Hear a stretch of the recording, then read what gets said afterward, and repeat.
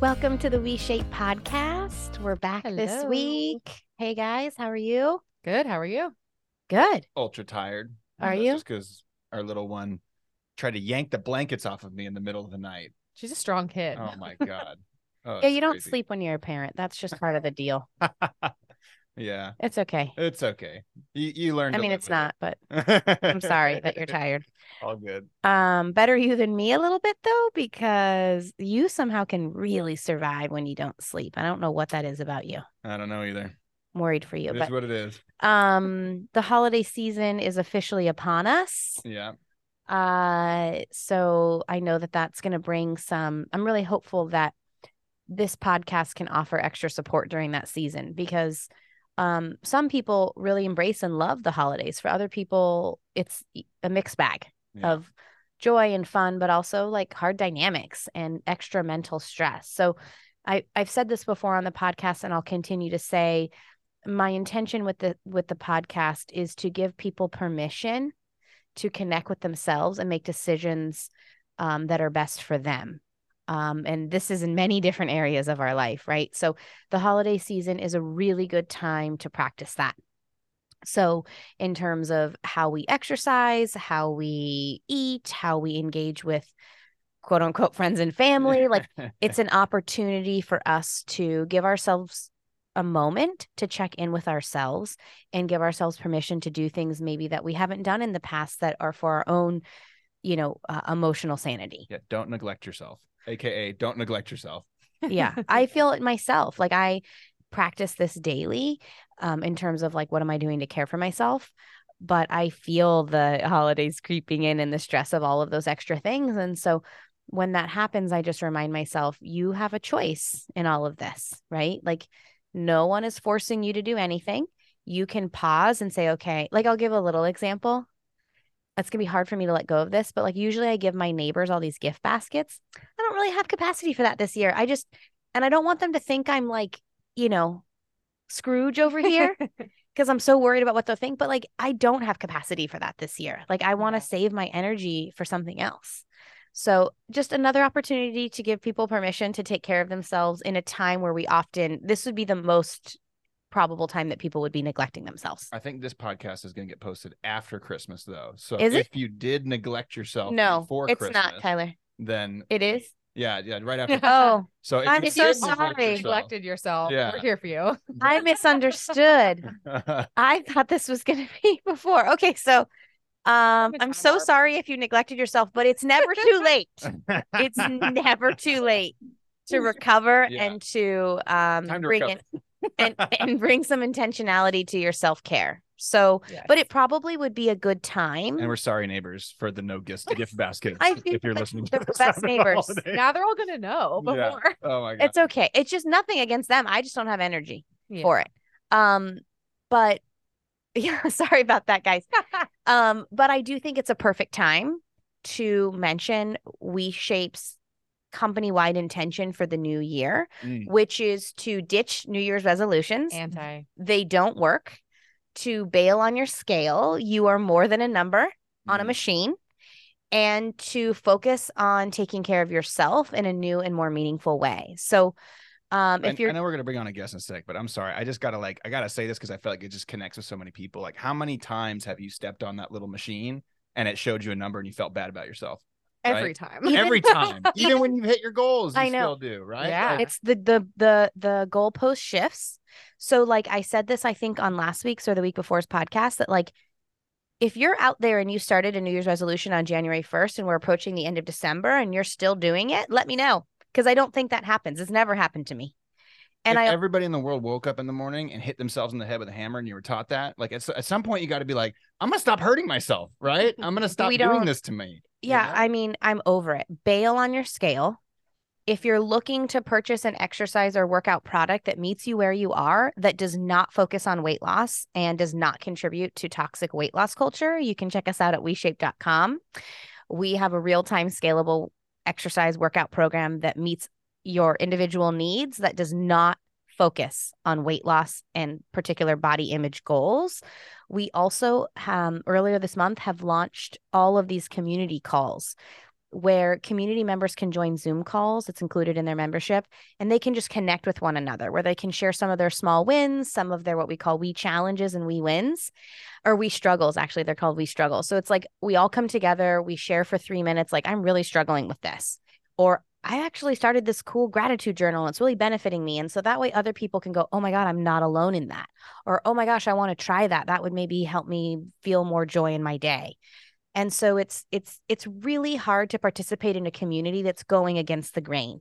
So I realized a little while back that if we were going to break down toxic weight loss culture and provide people a workout product that was kind of against the grain, we had to offer community support throughout that process. So I just feel like the community element is so important, because you're going to be tempted to like want to go on the scale and worry about your pant size and do all these things. And like the community support can help us come together and be a force as one to say, hey, we're going to be in this community so that we move our body and take care of our body. And we're not going to be focusing on these other things. And I'm going to join like-minded people to help me in that support when I feel tempted and when I feel discouraged and when I feel brought into my old patterns. So you just feel like you're not alone. I mean, that's the reality, is like, it's really easy to go with the herd because you feel like you're not alone when you're going with the herd. But if the herd's going the wrong way, you got to step outside of that direction, and then you feel alone. And so if you build a community that can step outside of that with you, then you feel supported. And that's the way we're going to make it. So right now I have 5 community calls a week. So 1 Monday through Friday. And then I have 2 coaching calls where people can actually call in and ask more movement related questions with you, Tyler. Yep. And so as the new year goes, if, those calls get too big, I will add more calls. So I'm always trying to make sure that people can feel heard. We can join one another in community. But I think it's necessary for us to come together if we're going to break down toxic weight loss culture. I think we have to, we can't feel too alone in this. So if you're new to this podcast, or you're looking for a community that can offer you support in a different way that's hopefully more meaningful, go to WeShape.com. We've got you. All right. Plug. Yeah, totally shameless plug. I'm all the way here for this movement because I feel like people are ready to, it's like anytime, I think I've mentioned this before, but I would go around and people would be like, oh, tell me about your startup. And I'd be like, oh, we're this and I would talk all about the technology, because it took us like multiple years to build this product. So there's a ton of technology behind it. And people were like, oh, cool. And then I said, I'm going to try something different. So I actually didn't talk about the technology, because you don't see that as a customer. You just come in and use the product, right? Yeah. But I started going, we're actually giving people permission to not look at the scale and to just move their body and take care of their body and meet them where they are. And people would be like, what's your website? And I was like, oh, people are just really ready for permission to not participate in that anymore. So this podcast and our community and our product is giving people permission to not participate in that cycle anymore, and to just literally use our product to move and care for yourself and to connect with other people who are doing the same. So we hope to see you in the community. I also want to say we love to hear from people. Mm-hmm. So if you want to chat with us or talk about your journey breaking toxic weight loss culture, or any of the subjects that you feel like you want to comment in on, you can reach us at podcast@WeShape.com. We also now have 2 different social media handles. Oh, we were one social media handle at WeShape, but we were confusing the algorithm with like movement stuff and then toxic weight loss culture stuff. So we were like, this is, we need to separate them. So WeShape is our main, not main, but is one of our more movement centered social media channels. And then WeShape Wellness is more about talking about community, breaking toxic weight loss culture, redefining standards. So check us out on all the social channels, WeShape and WeShape Wellness. Okay, I'm going to move on because today we have a guest. It's our first Zoom guest. Ooh. But I'm so impressed with our content team. I was like, I don't know if I like the Zoom setup, but they like literally made it feel like the person is here. So kudos to the WeShape content team. You guys always blow my mind. So I'm gonna go ahead and read. We have Emily here today, Emily Stewart. I'm going to read her bio. Emily is a pre- and postpartum exercise specialist and mother of 3. After navigating her own challenging postpartum health After navigating her own challenging postpartum healing journeys, it is her passion to support other mothers on theirs. Her focus is on helping moms restore core function and strength so they can feel their best. She actively fights against culture pressure to bounce back and advocates for better support for mothers. Yes, girl. She's a certified pre- and postnatal fitness specialist, and she's a certified postpartum corrective exercise specialist. So, welcome, Emily. Can you hear us? Yes. Thank you for having me. I'm just excited right now because this is the first time I've heard your bio. I'm like the guy who comes on the calls and completely unprepared, but that sounds really interesting. I'm sure we're going to have a lot of fun today. Yes, I love your mission at WeShape and what you stand for and everything you said at the beginning of this. And it's very in line with the work that I do. So I'm super happy to be here and chat with you all. Well, thank you so much. There's a big thing in our culture that we don't talk a lot about, and it's time to give it some attention, which is this bounce back mentality from after having a baby. I don't know. Where do you want to start, Emily? Do you want to kind of start with like how you got into this, your own journey, like wherever you want to start? I'd love to hear more about your story and more about what you do. Yeah, sure. So from, when I had my first, I felt that and noticed that. And there's just this huge pressure to, pregnancy is this beautiful thing. And then you become a mom and it's like, you're supposed to look like you've never had a child and you're supposed to just bounce back into how you used to look and lose all the weight as fast as you can. And it's really unrealistic and it's really damaging to both the physical and mental health of moms. I see multiple things happen, which is a lot of times moms jump back too soon, too fast, which is what I did after my second, like going for runs when he was a few months old and not realizing that was going to cause issues with my pelvic floor and leaking and all kinds of things because of that pressure. And there's so much that we can do and there's so much going on. And just to acknowledge that and be aware of that and to take the time that's needed to really go at your own pace and fully heal is so valuable. And it's just so often dismissed in that pressure to bounce back. Yeah, I mean, again, I keep going back to the intention of this podcast, which is to give people permission to do what's best for them.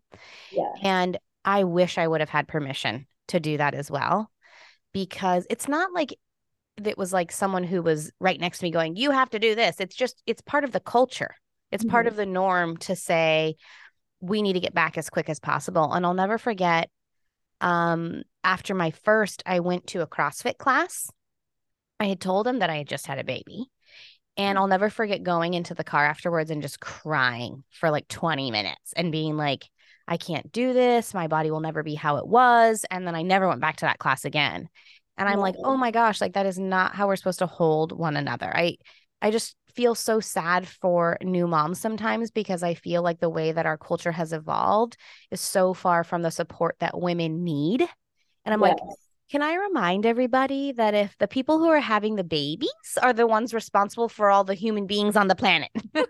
And so like sometimes we just are kind of like, yeah, everyone has a baby. It's like, whoa. Like if you actually think about that for a few minutes, that's a pretty big deal. It's beyond that though. It's that people put a higher value on like the person making money for the family than they do for the people making all the people. Right. I mean, when you really sit in that, that's insane. And I just think our society is crazy. I think that, the way that some of these cultures used to live where they really supported women when they were in their pregnancy and post-pregnancy, like that's what we need a lot more of. So I don't know. I mean, how do you, I will just say they have actually done, they've put out data that says based on the average amount that a mother work that a mother does to hold all of that together, like the salary that would be associated with that. And you guys can't afford us. It's it's a ton. It's like you guys can't afford we have to place a bigger value on what the women who are having the babies are doing, because there is this book actually, I don't know if you've ever heard of this book, Emily. I think it's called Fair Play. She has a documentary, she has a book, and she has a card deck. And she talks about, the whole thing was about her having 3 kids, like just juggling all of the things. And it wasn't that her partner wasn't participating. It was that she was the owner of the job in the house.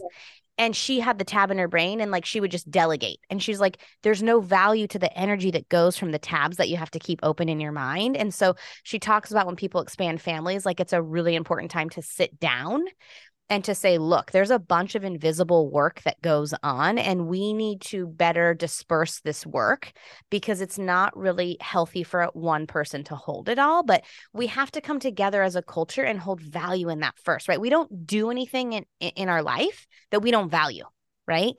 So it's like we have to, like, I think the start of this conversation has to be, we have to value the people who are having the babies, because if we don't value what their body and their mind is having to go through, then we won't be able to make impact and change. So I think if we could all just like pause and have a deeper sense of value and sit in that really intense transformation that has to go on for a woman, I think it's important. I'm curious, in terms of your story, maybe you can share more about like the transition. So you had your first baby, you started feeling like, I got to do all this stuff. The pressure builds. Like, walk us through from there to where you are. So with my first, I ended up, after 30 hours of unmedicated labor, transporting to the hospital and having a C-section. Oh. So that was a very unexpected thing. And it took a lot of healing, and it was, both emotionally and physically was very challenging. And yeah, I didn't feel, beyond that 6-week checkup and then the 8-week, okay, your incisions are healed, you're good to go. I didn't feel like, but where do I go? Like, what do I do next? And then with my second, and that kind of just, I never really found a solution. And then with my second, I jumped back in too soon, too fast. I was, leaking when I jumped on a trampoline and when I ran, and that's really brushed off in our culture as like, oh, welcome to motherhood. Like, yep, you're a mom now. That's just part of life. And that didn't feel okay to me. I felt like I'm not okay with this just being brushed off as a part of life. I feel like, there should be something we can do. And so then I really started the cycle of kind of doing my own research and finding solutions and learning about pelvic floor physical therapy, and learning that there are all these corrective exercises and things that we can do to support our body. So my son who's my second child, was about 2.5 when I really like delved deep into all of that and discovered that I have diastasis recti as well, which is a really, really common issue. All of these are super common, but they're not often talked about because women feel ashamed. And they're also not normal. They're super common, but they're not normal. And there's so much that we can do. So I kind of went through my own healing process, completely stopped the leaking, completely healed my diastasis. And I wanted to share that. So I shared a little here and there, but then after my third, when I kind of went through the whole process again, was when I decided I'm going to get certified. I want to spread this information to more moms. I want to be the person that I wish I had, who can really tell them, like, look, there's all these things you can do. Going slow actually is a faster route in the long run. Taking your time, going slow, you will get to your results sooner than if you jump in too fast and then you have all these setbacks. Can we pause right there? Can I unpack something really quick? Because I'm loving everything you're saying. And I used to train people, and I'll never forget working with this one woman, and she was in her early 60s, and we started doing some movement-based stuff, and she had a little urine leak in her pants. And she's like, oh, that's just what happens after you're a mom. And she felt so shameful, and she started to cry. And I was like, oh my God, like, people don't realize that this isn't something you just have to live with, but it's a symptom of, having a pregnancy, your core muscles, kind of losing their touch with your mind, and then nobody ever teaching you how to rebuild that. So like, everything you've said is so amazing, especially that last point, which is sometimes you get to where you want to be faster by moving slower. And I think it's so common in our society for someone to have a baby and then, like you said, go running again. And you're like, oh, you can't go running when your core just got expanded like a balloon and then shrunk back down. So maybe you can touch on like, hey, let's say somebody's, post-pregnancy, or maybe they're decades post-pregnancy. Like, what are the things that they need to do to kind of awaken the muscles in their body to perform the way they're supposed to perform, so they don't have to live with this for the rest of their life? Yes. So thank you for that. Yes. So touching on that, because you mentioned, or even decades, it is never too late. I've seen people like 10, 20, 30 years postpartum kind of go back to the healing basics of the beginning and heal. So whether you're 6 weeks, 6 months, 6 years, 30 years, there's so much we can do. It's never too late. And you mentioned too about kind of your mind losing track of the core. And that's a huge part of it, is the mind body connection and really like reconnecting to your core. And it can be really challenging and difficult. It can take weeks or even months to really get that down. And it feels, for most people, this is my experience, when they start to do like mind body connection work or these subtle exercises, they just think to themselves, like, this is too easy. This isn't doing anything for me. Like the mindset is like, have your baby and then do cardio so you can lose weight. Right. But the reality is it's have your baby and then heal your body by reconnecting to the muscles and figuring out how your body's supposed to function again. But nobody teaches that. 100%. So yes, so pelvic floor physical therapy is an amazing thing that I believe should be standard care for all mothers. 100%. So regardless of what type of birth they had. 100%. Regardless. Think about that. You took your core and you stretched it out in a humongous way, and then you have a baby, and then it's like, what are you think that's going to heal in 1 month? Right? Like if somebody gets like a hip surgery, there's an expectation that there's like a year recovery before you feel good about yourself. Physical therapy, right? So, and there's physical therapy for that. You have a baby in a cesarean section, and they're like, here's your baby. Go out in the world. Well, I'm going to say again that I know that there is a lot of shame in this. Yeah. And so I was thinking about shame the other day and how it just really ruins a lot of stuff. And I think that if we can work through that shame and talk about it, that is what will change the value system.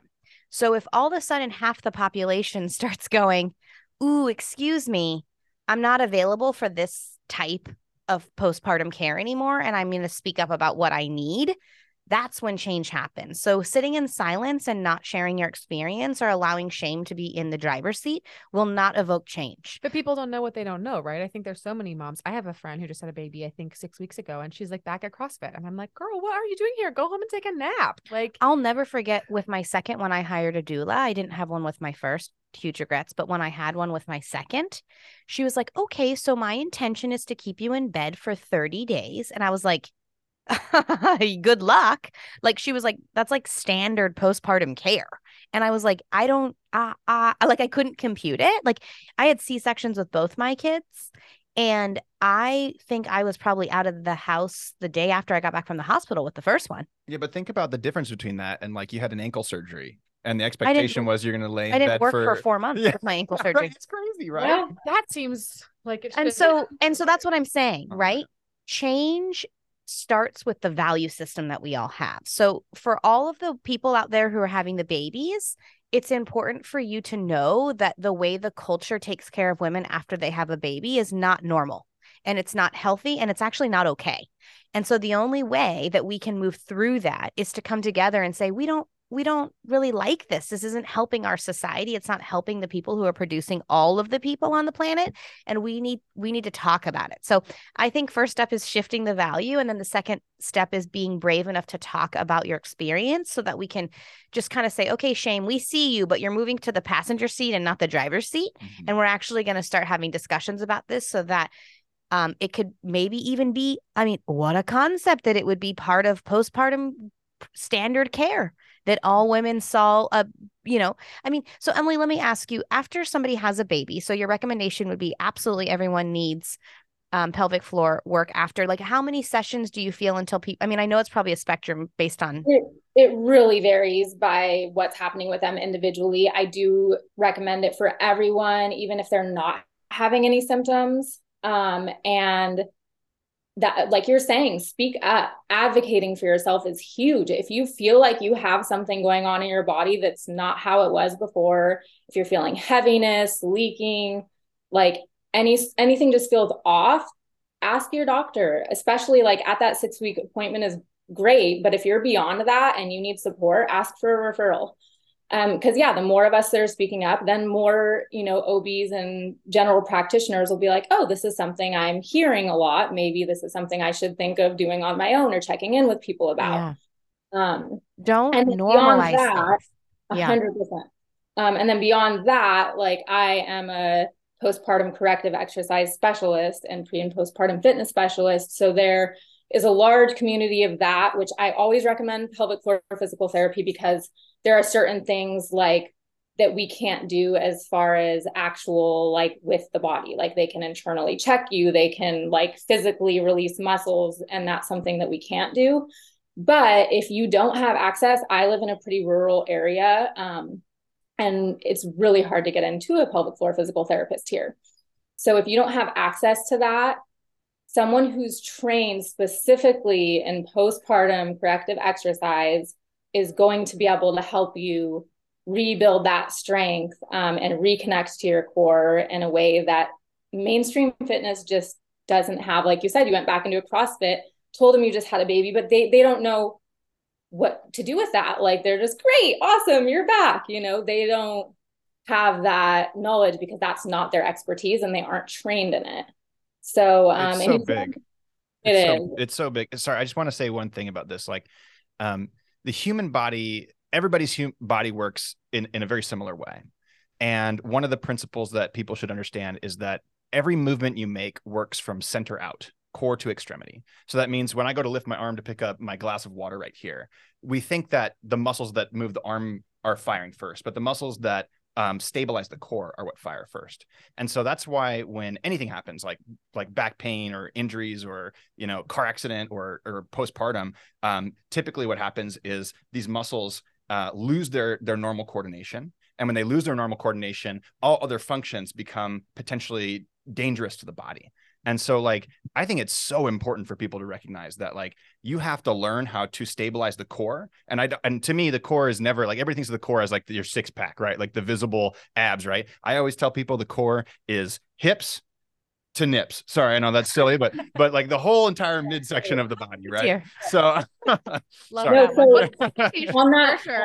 On that note, because so many people heavily focus on those six pack abs. So planks, crunches, these are primarily focusing on the rectus abdominis, which is the six pack abs. And these are the outer superficial layer of your core muscles. And it's not going to help you heal and reconnect what's going on deep inside, which is what's really affected during pregnancy and postpartum. So the innermost layers are your transverse abdominis, and they basically work like as your body's natural corset to stabilize and hold everything in place, but it's been overstretched and expanded. They also work directly with your diaphragm and your pelvic floor. So when we take a deep inhale, our diaphragm and pelvic floor lower, the pelvic floor relaxes, and then when we exhale, they naturally lift in unison, and that TVA engages. So reconnecting with the breath is a huge part of reconnecting with the core, because when our belly is expanded huge and the baby's pushing up on our diaphragm, we can't get a good deep breath. So our breathing, we often revert to chest breathing because of pregnancy. And so until we kind of get used to the shifts of everything, a lot of times our breath stays, you know, shallow and in our chest. So really reconnecting to that deep breath really helps you reconnect to that deep core system, and doing exercises that focus on those deep muscles.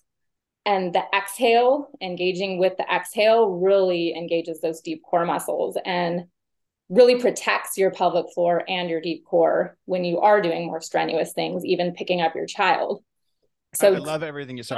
I'm laughing. I don't know how much you know about the workouts that we do, Emily, but like every single workout we do starts with deep breathing, and we're teaching that deep diaphragmatic breathing. And then the second movement we teach people is core stabilization, right? Which is just how to. When we first launched that, I was like, people want to do these breathing things, and you're like, Katie, it's necessary. We have to keep it, because I wanted to take it out of the product. I felt like we were going to lose people in it, and I think we just needed to educate people, including myself, on the importance of it. I was just going to say that because I'm thinking about like imagining myself as a new mom, for instance, and being like, I want to get back into my old jeans. I feel the pressure, whatever. And being like, breathing's not going to get me there. You know, like that's like the first thought is like, I got to do some running. I got to do whatever. And I'm like hearing this like very educated things come out of your mouth and being like, But no, like the pressure's there. Yeah, Like, no, and I don't want to breathe deeply. I want to like go on my like Peloton. But the breathing deeply is what you have to do. Let me paint the journey so it's super clear for people. I think this is really important, right? Like you have a baby, you lose connection with your core,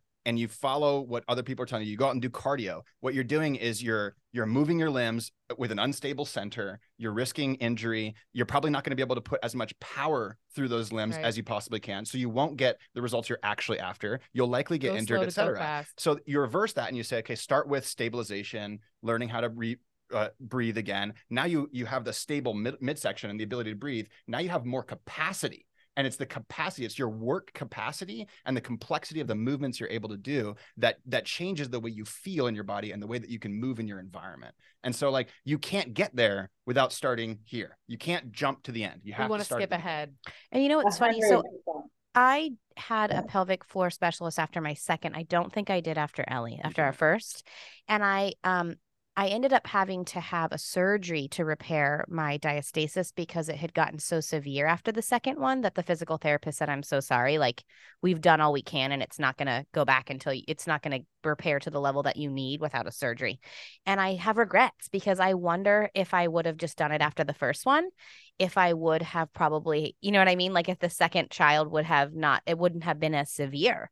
But again, nobody knows about this. This should be standard care. Yeah. And it's absolutely not. It wasn't until I had almost a 2-inch separation and an umbilical hernia that they were like, oh, we should look at this. It was like my like guts were like popping out. Yeah. And they were like, oh yeah, we could look at it now. And I'm like, I had no idea what diastasis recti was until you like showed me your stomach and you're like, there's a space where my hands can go inside my body cavity. It was almost 2 inches. Lots of friends who've had babies. Like those words had never been uttered. And like, I'm a human woman. Like I might have kids someday. Like, why isn't this common knowledge? Why don't people hear about this? Yeah.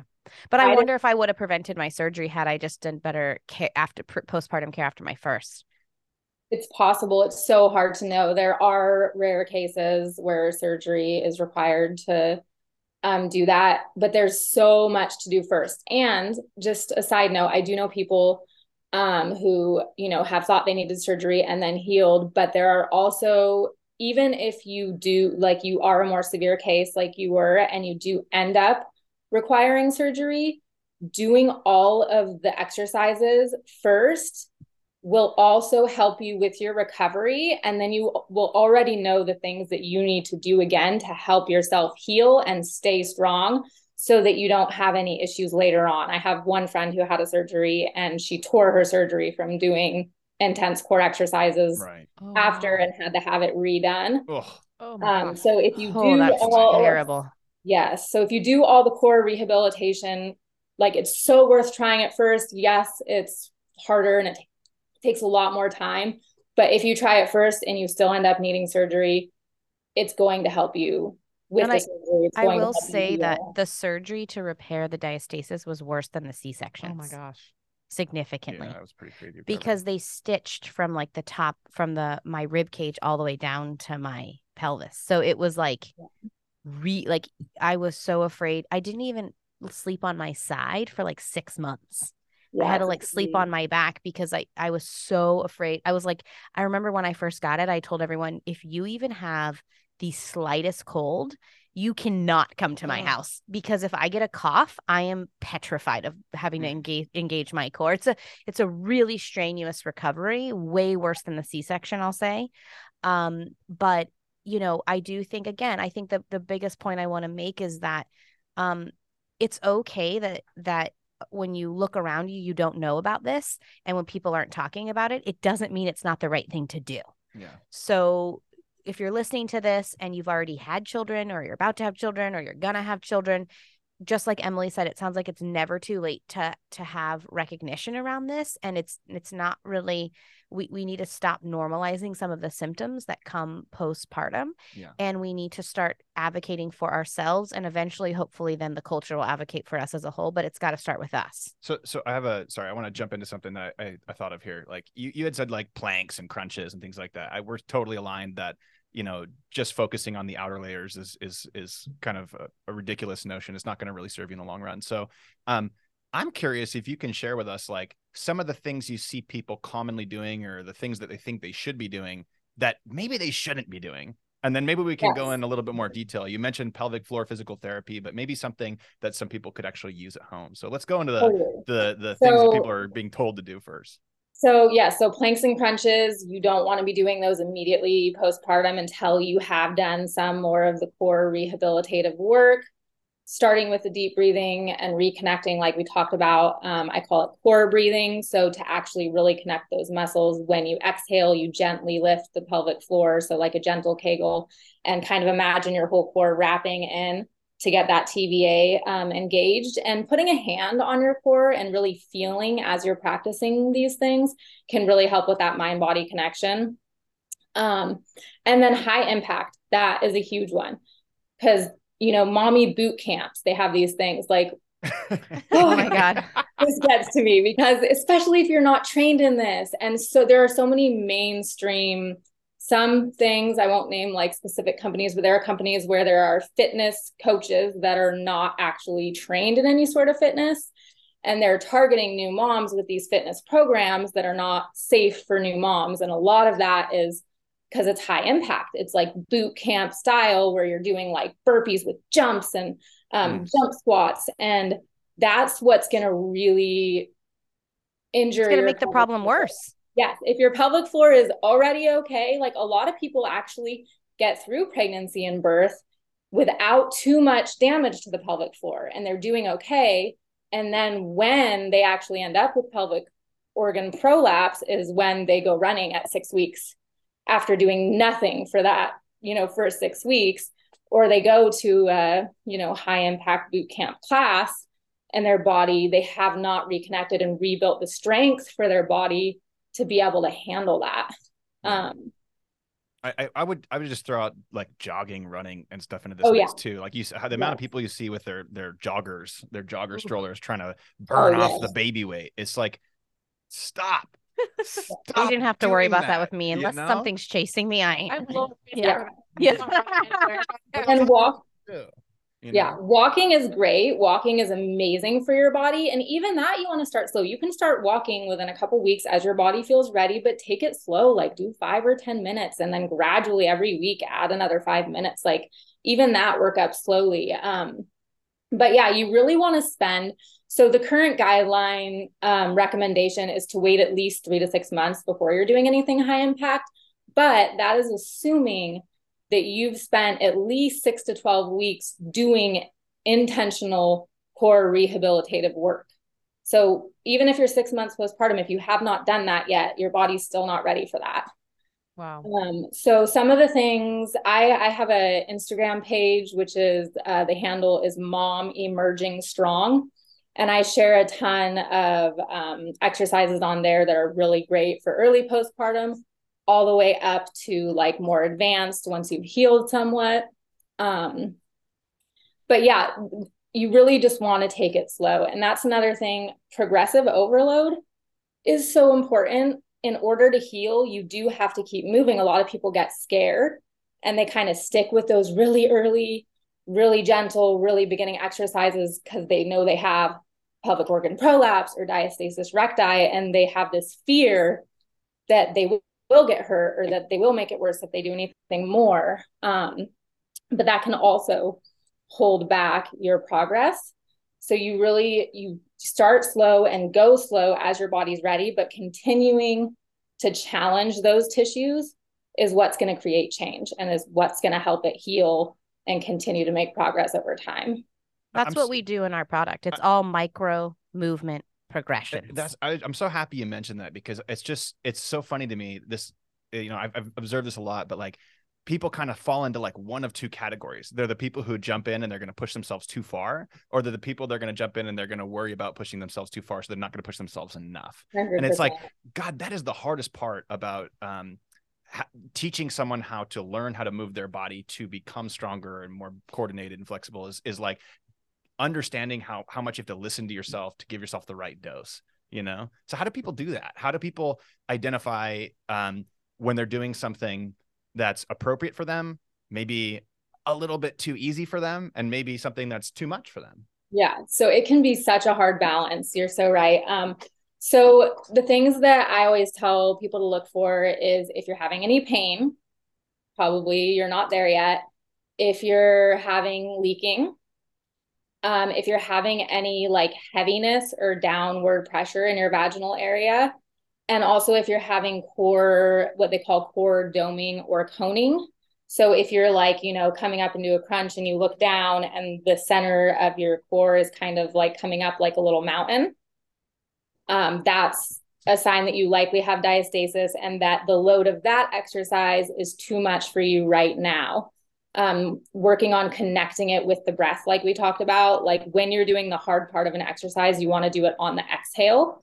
So you want to make sure you're exhaling and actively engaging while you're doing the work of the exercise. And if you're still experiencing any of those symptoms with incorporating that, then that load is probably too much for your core at that time. And you want to try modifying and scaling back.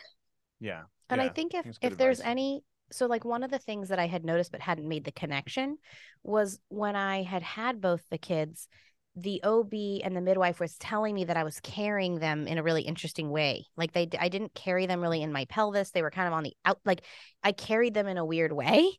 And like, you should look at pictures of me with the first one. It looks like I was a torpedo. It looked like I was like going to deliver a unicorn. It was like, I was like a missile. So right? cute though. We always laugh because from the back, you just look like normal. And then you'd turn to the side and it would just be like you. But my point is like, that was the first indication to me that my core was going to have a lot of work that needed to be done, because the way they were positioned and sitting in my uterus was causing extra strain on that abdominal muscle. And when I saw the surgeon for repair, she said, you know, unfortunately, she goes, I could actually go into a delivery room and hand select the people who are going to have the worst core problems based on how long their torso was, because the shorter that your torso is, the more it has to expand. The more it has to do. And then the bigger that the baby is, like Macy was 8.5 pounds and she was 10 days early. Yeah. Like these were not small babies that I had, and my torso is very short. And so she was like, it's like, but nobody told me that, right? So like there are like these clues that you can kind of see. It sounds like regardless of the type of pregnancy you have, if you have the longest torso in the world and you didn't have that, you still are going to need to do this. But there are indication that you might need to prepare yourself psychologically that you're going to have. So if anyone is telling you that you're carrying your baby in an interesting position, or your uterus isn't a typical shape, or your baby's not dropping into your pelvis, or you have a short core, like these are indications that you're going to need to mentally and emotionally and I'm saying mentally and emotionally and psychologically, because when you have a baby, you taking care of your core is kind of the last thing on your mind, but you will pay a price for that. And so this is why I talk about some of the societal implications of how we support new mothers, because if we offered more support, the mother would have more capacity to think about these things and to care for these things, and would not be worrying about what's on the menu for dinner and how they're going to get the other kid to preschool that morning, and how they're going to do all the laundry that day, and how they're probably going to have to log into a Zoom call for work. Like it's insane. And so I think this is, again, I keep bringing it back to the deeper discussion around support. Let's transition to mindset. Yeah, to support for women. Because if somebody told me after my delivery, like you have a really severe case of diastasis, and I did, and I went to physical therapy, and luckily my insurance had covered that. But I would have loved to have made that connection during pregnancy so that I could have psychologically prepared and said, okay, look, I'm probably going to have to work on some stuff physically after this birth.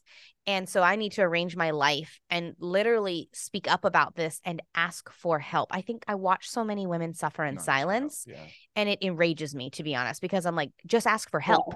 Just tell your partner, I'm so sorry. This is like completely overwhelming me. And I think if you can have this conversation before the baby comes, when the baby comes, I remember feeling like, I know I need to ask for this, but I don't even have the words. Yeah. 100%. And so, and if you're listening to this and you're not the one carrying the baby and you're the partner, I think your job is to say, this is going to be a really big transition, and I want to help you, and I want to sit down ahead of time, and I want to figure this out, because you're not going to be needing to focus on laundry and cooking and work and taking the kids here. And you're going to need support for some extended time. And how can I show up so that the mother isn't holding the mental tab of the delegation for that support, that the person who's actually coming in can hold that.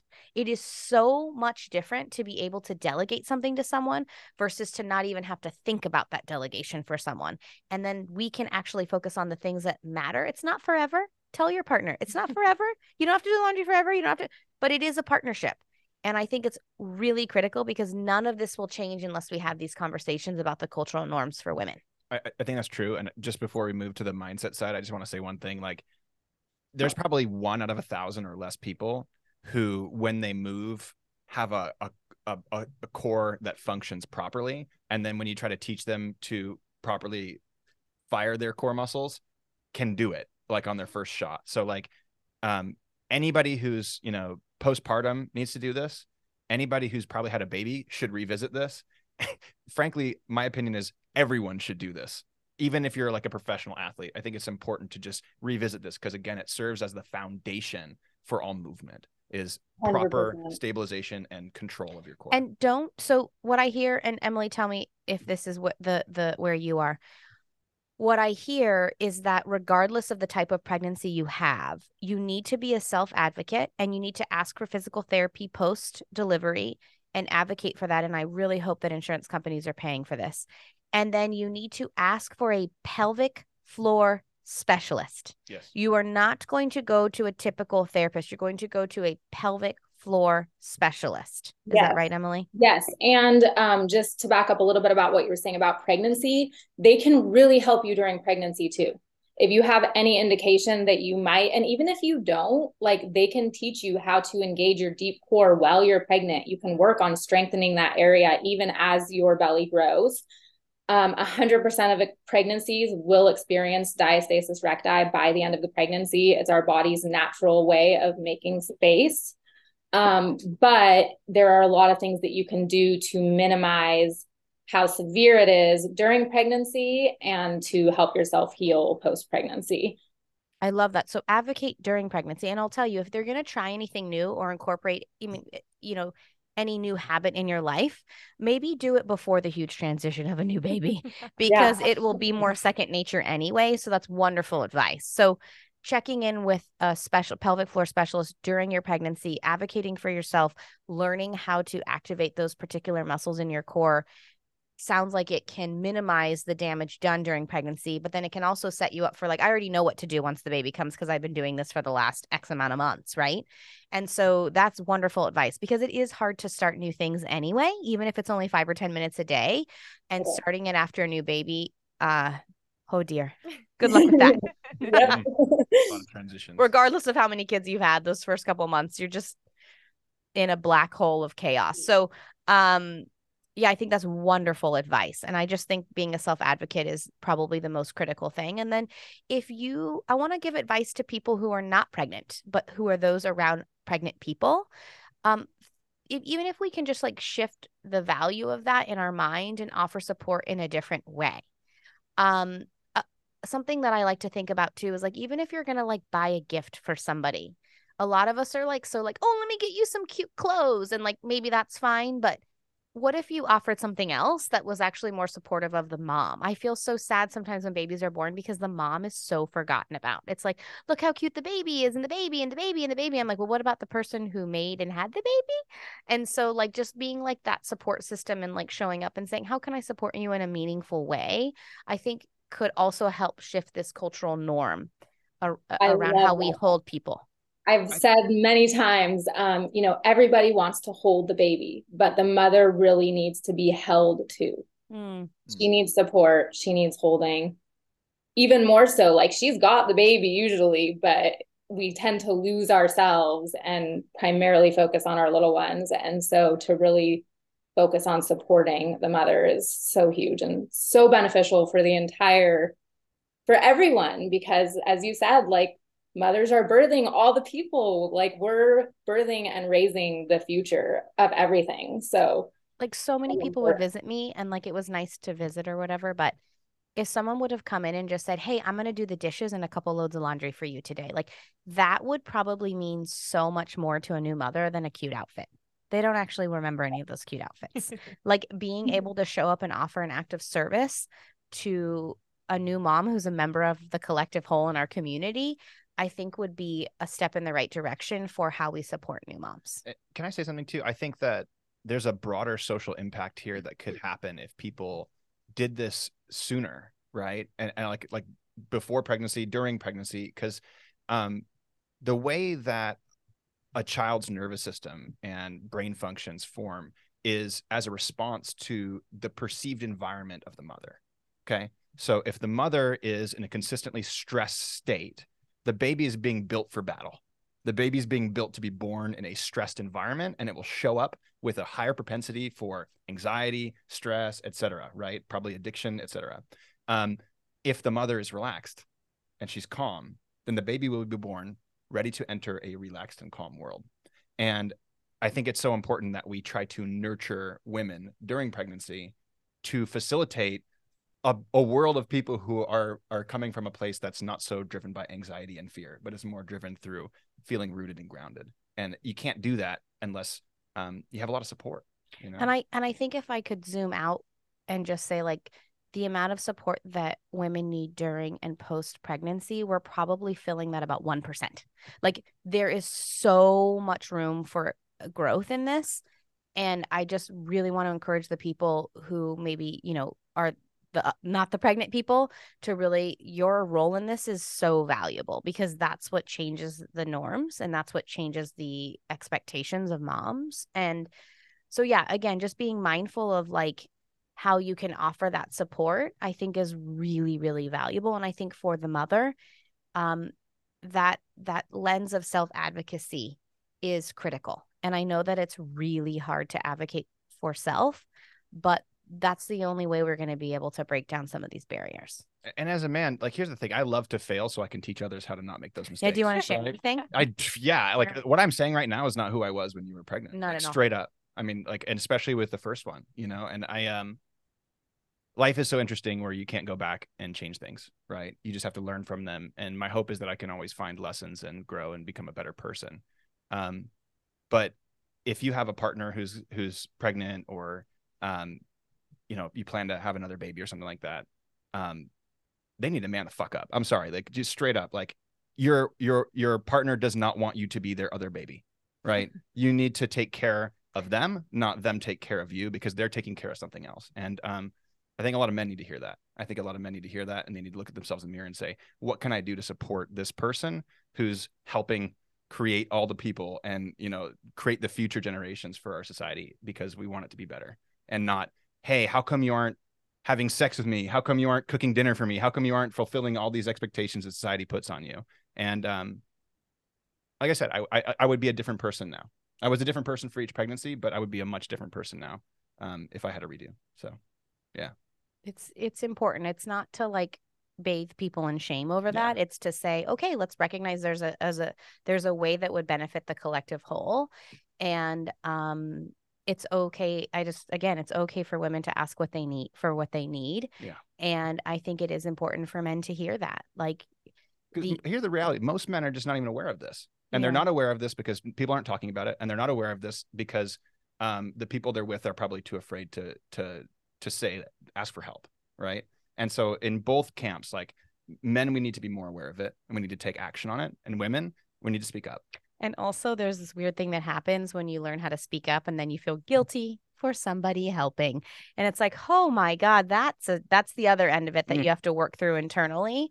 But it is important. And I even caught myself when we were starting this. I was like, in my mind, I was like, a lot of this episode isn't for men. And I'm like, there I go. It is, right? Like, this is an extremely important episode for men and for partners or partners of people who are pregnant. It's extremely important for them to understand the internal shift that's happening in a woman's mind and body during this time. It's the most transformative thing I've ever gone through in my life. And it's like something I'm like just brushed off. It's wild. So I just want to ask about the mindset. Yeah. Right. Like, I'm never going to have the experience of, you know, carrying a baby and going through that. And I just watching you become a mother, like the monumental transition of your identity and who you were and how much pressure you felt. It was just like, it was a lot to watch. Like, how does someone who is following society's expectations and just feeling like this isn't right. How do they make that leap? Can we give them some like tools? Like, I don't know if it's a phrase that you need to talk to your partner, how to self-advocate to your doctor. Like, I just want people to have something really valuable that they can take with them to change the narrative. Yeah, it's so hard. It is. It's such a big transition. And a lot of people really do feel like they lost their identity. But you're really, something I've heard a lot is like when a baby is born, a mother is born too. So it's like you're coming into this. So it's more of like a blossoming and a coming into your new being, and you can choose how you want that to be and how you want that to look.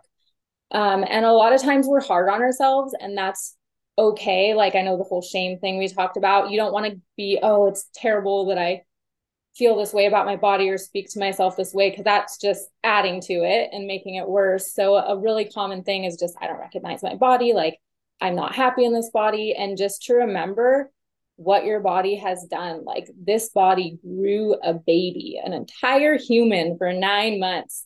And now I have this beautiful child, and this body allowed that to happen. And sometimes it's a really far leap to go from really not liking your body very much, or, having negative feelings toward it, to loving it. Cause there's always talk about self-love and body love. And sometimes that can feel almost out of reach. So something I focus on a lot is body appreciation. So focusing on appreciating your body for what it allows you to do, for what it has done for you and your baby, for being able to walk down the street if you like to walk. So in focusing on the things you love to do in your body, and like, thank you, body, for allowing me to do these things. And that's like a really great and beautiful and amazing step in that direction, without having to feel guilty for not loving your body. We're not all going to love every part of our body all the time. I think that's unrealistic for most people, but we can appreciate it, and we can find things to appreciate about it. And if we do that regularly, then there's going to be a really positive shift. I love that. I love the appreciation. It's so Yeah, great. because right? we do When's talk the last a lot time of. you said thank you, legs, for standing me up and walking me? I mean, we talk a lot about love, like self-love on the podcast, and as a new lens to look through, rather than like, changing the number on the scale or all that stuff. But it is a big leap. And it is true that we won't always love our body, but appreciation does feel like a tangible step for sure. So I really appreciate that, because I think that there's a lot of gratitude that can be given to ourselves if we look through that lens, and it does feel like a more tangible step for most of us. So, well, I'm so grateful that you joined us today, Emily. I felt like our listeners got probably so much valuable information out of this. And if you could tell, women one thing before we go, what do you think that would be? Offer yourself patience and grace. Every journey is unique. Every journey is different. Don't compare. Just meet yourself where you are and be patient and kind to yourself along the way, and you will get there. I love that. I tell my daughter all the time when she's comparing things, I say the easiest way to find suffering is to compare, right? Instead of just be and accept and appreciate. That's beautiful. Well, thank you again, Emily. We're so glad you could join us today. I hope this helps a lot of women. I hope it helps a lot of the partners of all the people who are having the babies as well.